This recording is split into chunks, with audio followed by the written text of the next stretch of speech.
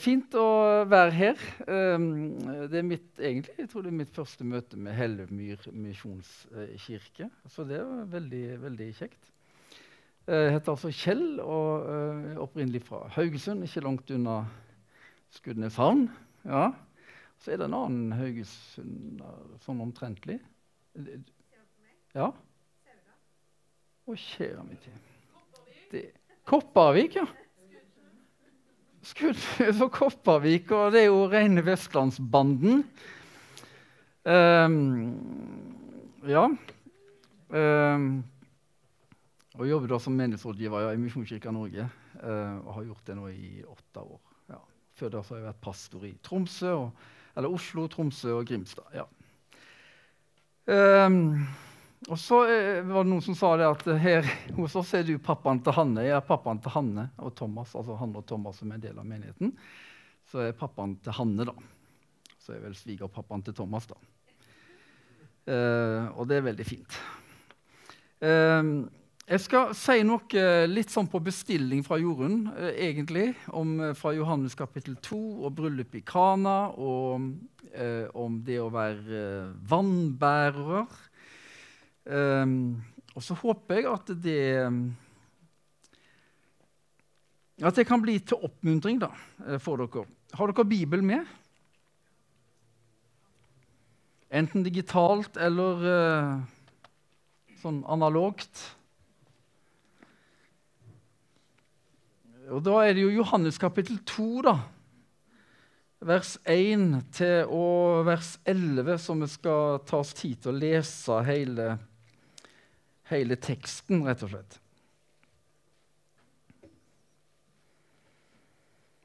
Den 3. dagen var det et bryllup i Kana i Galilea, og Jesu mor var der.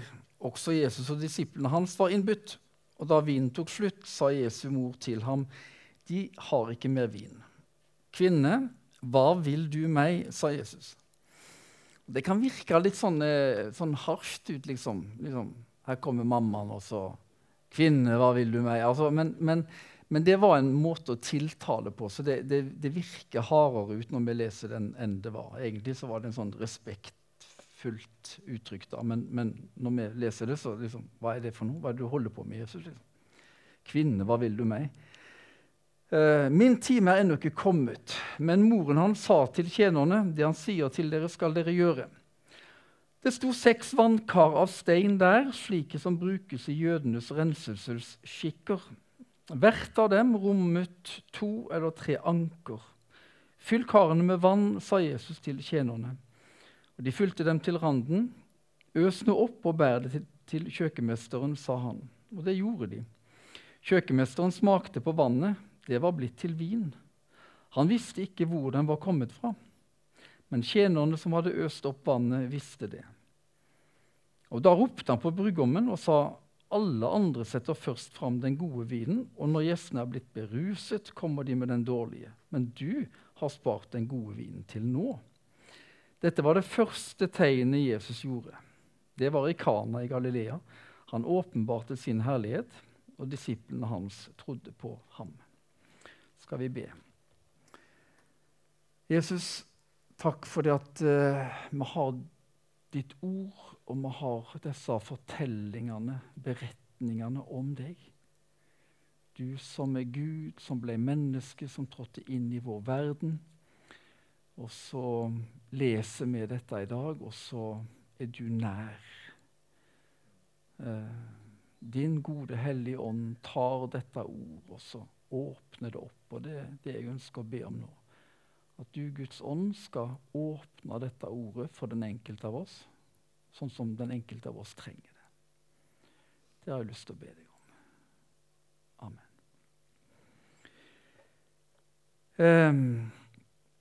Det handler om vannbærere, men så må vi ta liksom litt sånn situasjonen fremover her, for det at situasjonen her er jo rett og slett at, og det slår veldig fast her, da vinen tok slutt. Altså, det var slutt på vinen, og det var en katastrofe i et bryllup på den tida der, og det var egentlig veldig mange gode grunner til å riste på hodet og bli forfæret over at ikke de hadde jobbet såpass mye med logistikken og innholdet og mengder at de kunne gå tom for vin. Og da går kanskje mammaen til brudgommen til Maria, Jesu mor, og så sier hun at de har ikke mer vin. Og da kunne jo Maria vært en som kanskje bare skvaldret dette videre da. Har du hørt liksom? De har ikke mer vin. Det er jo krise. For en dårlig planlegging. Har du hørt? Har du hørt? Har du hørt? Har du hørt? Og vips, så var det spredd rundt litt sånn dramatikk rundt i hele selskapet. Men Maria, hun gjør jo ikke det. Hun går til Jesus. Og Ole Hallesby, han er jo død for mange år siden, altså, men han skrev en liten bok som heter «Fra bønnens verden». Er det noen som har hørt om den? Ja. En sånn tynn, liten bok som heter det, «Fra bønnens verden». Og da skriver han om Maria at Jesu mor viser seg da som en rett og øvet bønnens kvinne. For poenget er liksom, hvem er det Maria sier dette til? Og bønnen, den driver oss alltid til Kristus. Når det er ting på en måte som vi får høre, vi blir klar over, så har vi på en måte et valg. Skal vi snakke med andre om det og fortelle det til andre, eller skal vi ta det til Jesus? Og så ber vi, og så forteller vi det til Jesus. Og det som Ole Hallesby også skriver i denne boka, er at bønn er dypest sett å lukke Jesus inn i vår nød. Altså, så enkelt er det, og det er det Maria gjør her. Hun får høre om noe, hun går til Jesus, og så lukker hun Jesus inn i den nøden som denne familien hadde, og som også Maria hadde. Det er på en måte bakteppet for det som skjer. Og så tar Maria det et steg videre. Hun sier, det han sier til dere, skal dere gjøre. Så hun har en enorm tro på Jesus Kristus. At Jesus, han kommer til å gjøre noe her. Og jeg vet ikke helt hva han har tenkt å gjøre, men jeg overlater det på en måte til Jesus, og så sier hun, det han sier til dere, det skal dere gjøre. Så det vitner om en enorm tro på Jesus. En litt sånn enkel, hverdagslig tro på Jesus.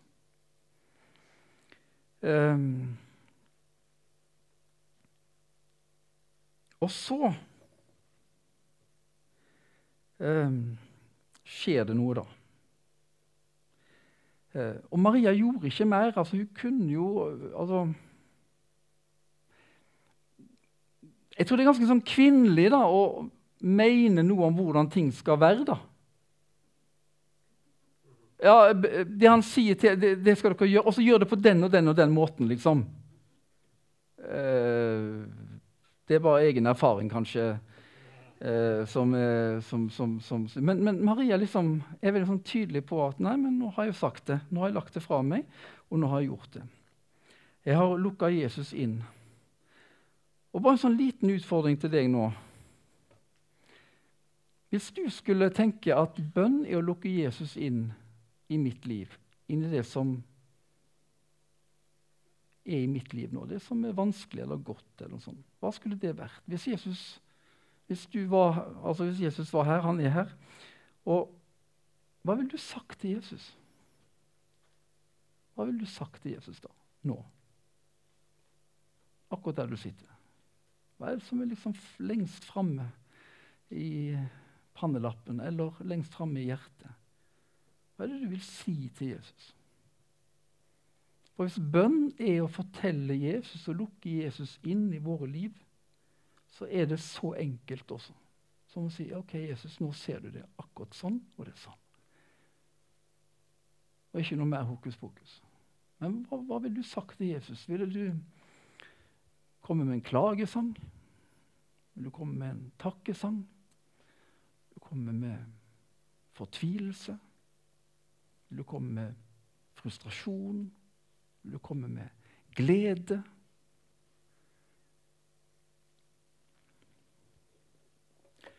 Ta et halvt minutt, og så kan du si til Jesus akkurat det som ligger på hjertet ditt akkurat nå. Ok?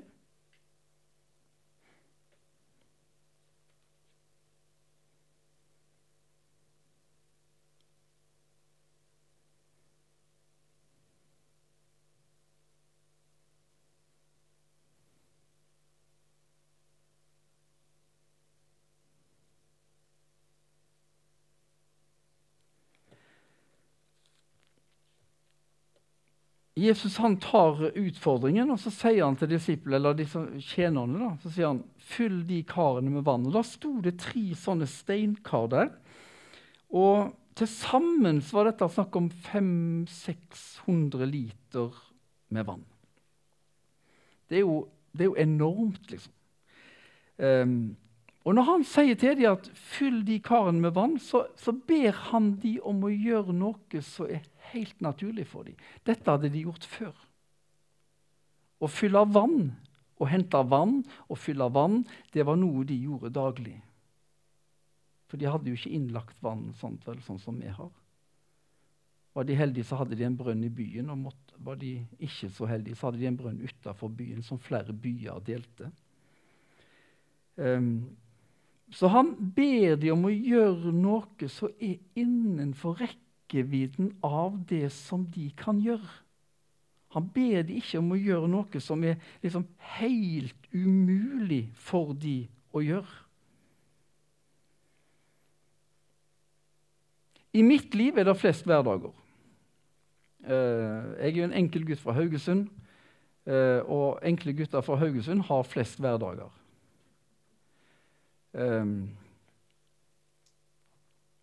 Og jeg tenker det er akkurat der også Jesus finnes, i den hverdagen, i de hverdagslige gjøremålene som vi har, som mennesker. Vi står opp, og der er en familie kanskje, og der er jobb, det er studier, det er forskjellige ting, det er kirka, mye forskjellig. Så det er den hverdagen, og sånn var det for de tjenerne også. Så når de fikk beskjed om at ja, men fyll opp med vann her, gjør det hverdagslig, gjør det dere pleier å gjøre, så begynner de å gjøre dette her. Og da var det altså 600 liter vann. Og når jeg tenkte her, så tenkte jeg liksom, jeg tenker jo hageslange, vet du. Liksom hageslangen, og så skrur jeg på den der, og så bare står jeg sånn, og så fyller jeg opp 600 liter. Det tar ikke så lang tid. Men for de så var dette her ikke en hageslange. De hadde krukker på kanskje 20 liter, og det er jo 20 kilo pluss vekten av krukka, så la oss si en 25 kilo da, som de skal bære. Så de går altså med sine krukker på la oss si 20 liter, så går de og øser opp vannet fra brønnen, de går tilbake, og de går tilbake. Og på veien her så tipper jeg vet jo, det står ikke noe om det, men jeg tror de går og tenker, hva i hulestedet vi holder på med? Jeg forstod det sånn at de mangler vin. Så vidt vi vet, så kan en ikke lage vin ved å bare hente vann. Og så altså, vin må jo lages over tid. Så hvis vi henter vann i dag, så kan vi kanskje ha vin om x antall tid. Dette her er jo helt håpløst. Og så går de der, og så snakker de, og så, hvem er han der Jesus egentlig? Og var det ikke mammaen hans som drev på og har satt dette her i stand og sånn? Det er sikkert bare et komplott, det er sånn familiegreie. De skal liksom bare vise seg på et eller annet måte her. Jeg tenker de går og snakker, og de lurer på hvorfor går vi og bærer vin, og hvorfor går vi og bærer vin. Og så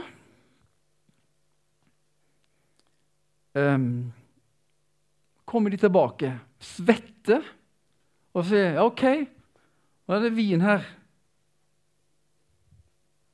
Og så ser de på Jesus, og så sier han, ja, ta opp og så øs opp vann, og så bærer dere det til han her kjøkkenmesteren. Ja. Og så gjør de det. Og de bare, ok, vi gjør det. Vi bærer dette til han der kjøkkenmesteren. Og så står det at det var blitt til vin. Det gjorde de. Kjøkkenmesteren smakte på vannet. Det var blitt til vin. Når tid tenker dere at dette her vannet ble til vin? Når tid skjedde dette, tror dere? Vi var der jo ikke, så vi kan ikke vite helt sånn, men vi kan jo resonere oss fram på en måte. Jeg tror Johannes gir oss et lite hint da, men når tid ble det til vin? Noen som har en god idé? Når det er lov til å svare. Altså, så dette er ikke bare et sånne spørsmål for å fylle tida, men nå har du lov til å svare. Når tid tror du det ble til vin? Ja. Når de bar det fram. Ja. Vi må jo anta at ikke det var vin i brønnen i alle fall. For da hadde det jo vært kø. Altså, da hadde de ikke bare hentet... da hadde det vært sikkert mye mer folk der da.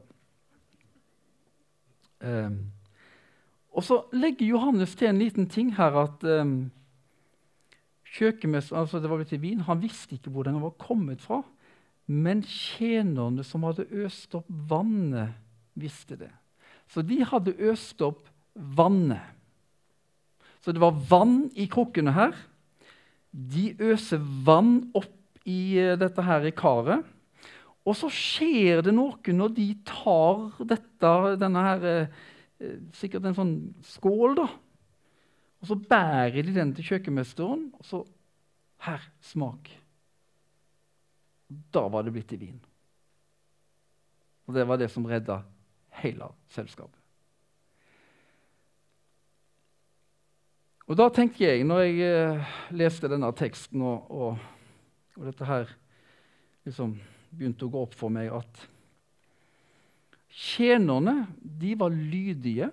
De gjorde det Jesus sa. Jesus ba de om å gjøre noe innmari hverdagslig. De var lydige mot det. Jesus ba de egentlig om å gjøre noe de hadde gjort 1050 ganger før, liksom.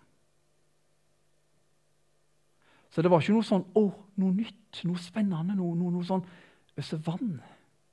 Det er jo det vi gjør hele tiden nesten. Vi er jo nesten litt lei av å holde på å gå ut og hente vann der, og vi krangler egentlig om hvem som skal gå ut og hente vann, altså. Ja.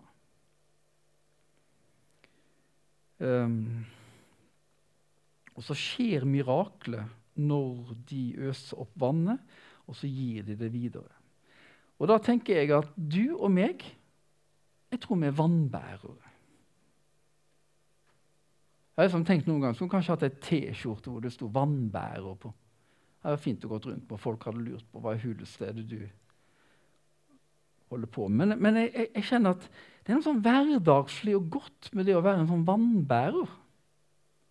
Det er ikke så himla avansert, det er ikke så himla ståkete, det er sånn hverdagslig, det er ikke så himla karismatisk heller, liksom, og du trenger liksom ikke være høyt der oppe for å bære vann. Du kan, ja, det er ganske hverdagslig å bære vann. Og jeg tenker at som Jesu tjenere, så er vi vannbærere. Vi bærer vann. Dere er her nå. Vi deltar i menigheten vår. Vi legger til rette for samlinger, vi møter mennesker, vi ber sammen. Det er arbeid for barn og unge. Alfakurs er det. Det er gudstjenester, det er møter. Alt det er å bære vann. Vi gjør det som er innenfor vår rekkevidde å gjøre. Og så er det Herren som gjør underet. Og så bærer vi vann. I hverdagen vår så lever vi med både familier, vi møter naboer, kolleger og venner. Og der også kan vi få lov til å være sånne vannbærere. Det kan være det gode blikket, eller den hjelpende hånda, eller spørsmålet, hvordan har du det? Det helt hverdagslige som du og meg kalles til å leve i, og som vi kalles til å gjøre.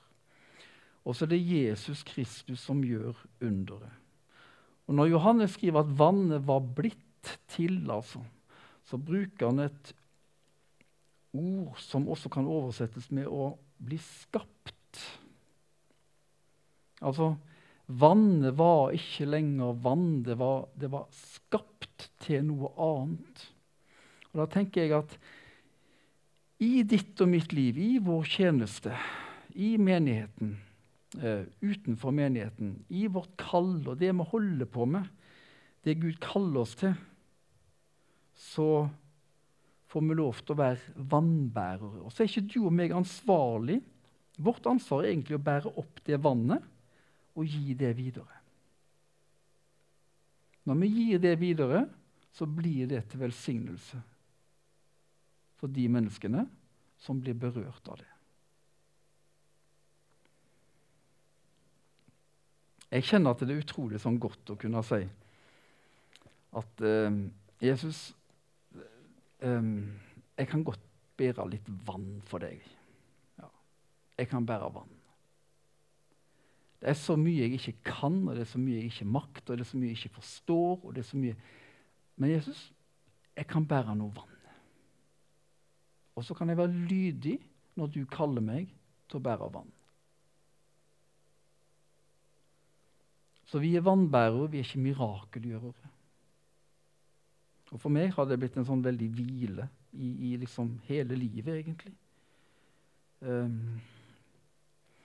Og så skriver Johannes at det var det første tegnet Jesus gjorde. Og det er rart når Johannes skriver sitt evangelium, så bruker han nettopp dette ordet tegn. Om egentlig noe som kanskje andre ville sagt var en sånn kraftgjerning. Men Johannes er litt mer lavmælt. Så det var ikke noe sånn dynamitt i det.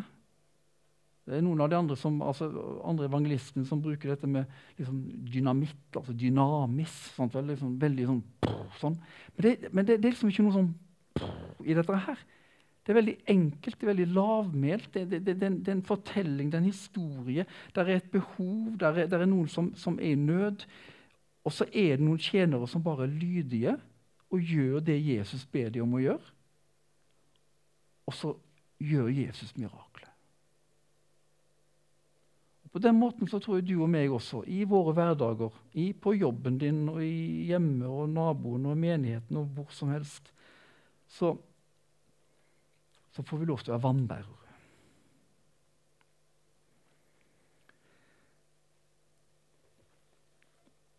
Så jeg tenker litt, hva innebærer det for deg å være en sånn vannbærer? Og hva er vannet du bærer? For vi bærer jo vann ikke bare for å bære vann, men vi bærer vann fordi Jesus ber oss om det, og så er vi vannbærere fordi at troa vår, akkurat sånn som Maria hadde en tro som var rettet mot Kristus. At Kristus, du kan gjøre noe ut av dette.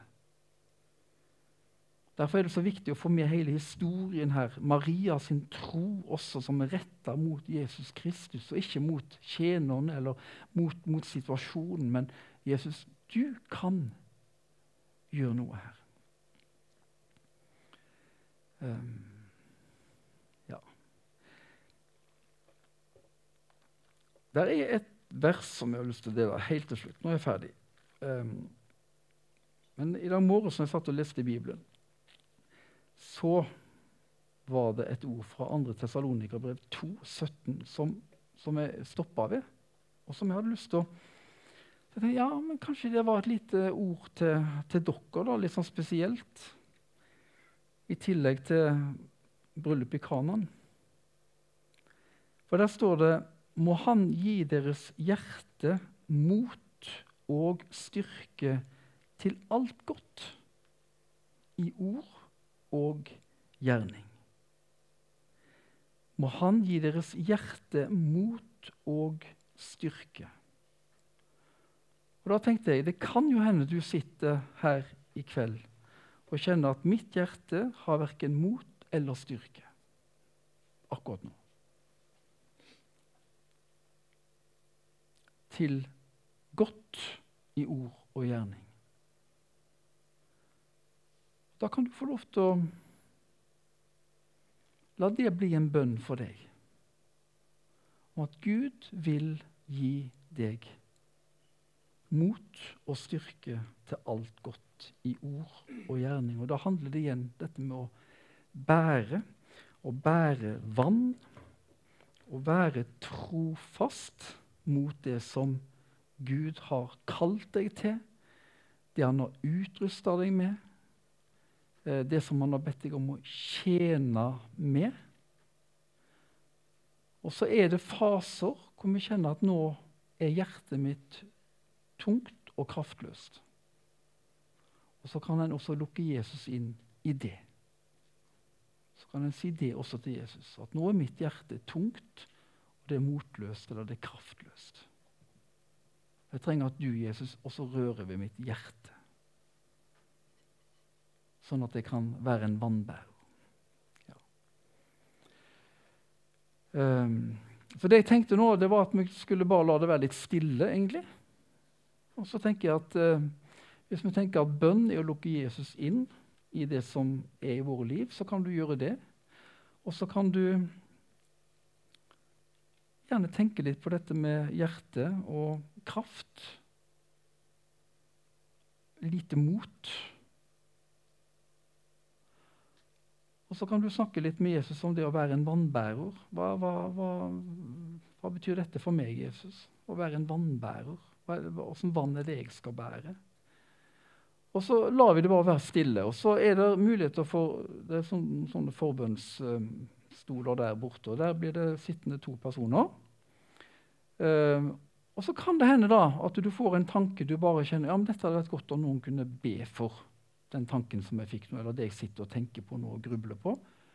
Så er det mulighet for å ta det med og sette seg der borte, og så får du en forbønn der. Eller så lar vi det bare være litt stille. Kan gjerne ha på litt musikk sånn i bakgrunnen, det er greit. Litt rolig musikk, og så lar vi det bare være sånn en liten tid.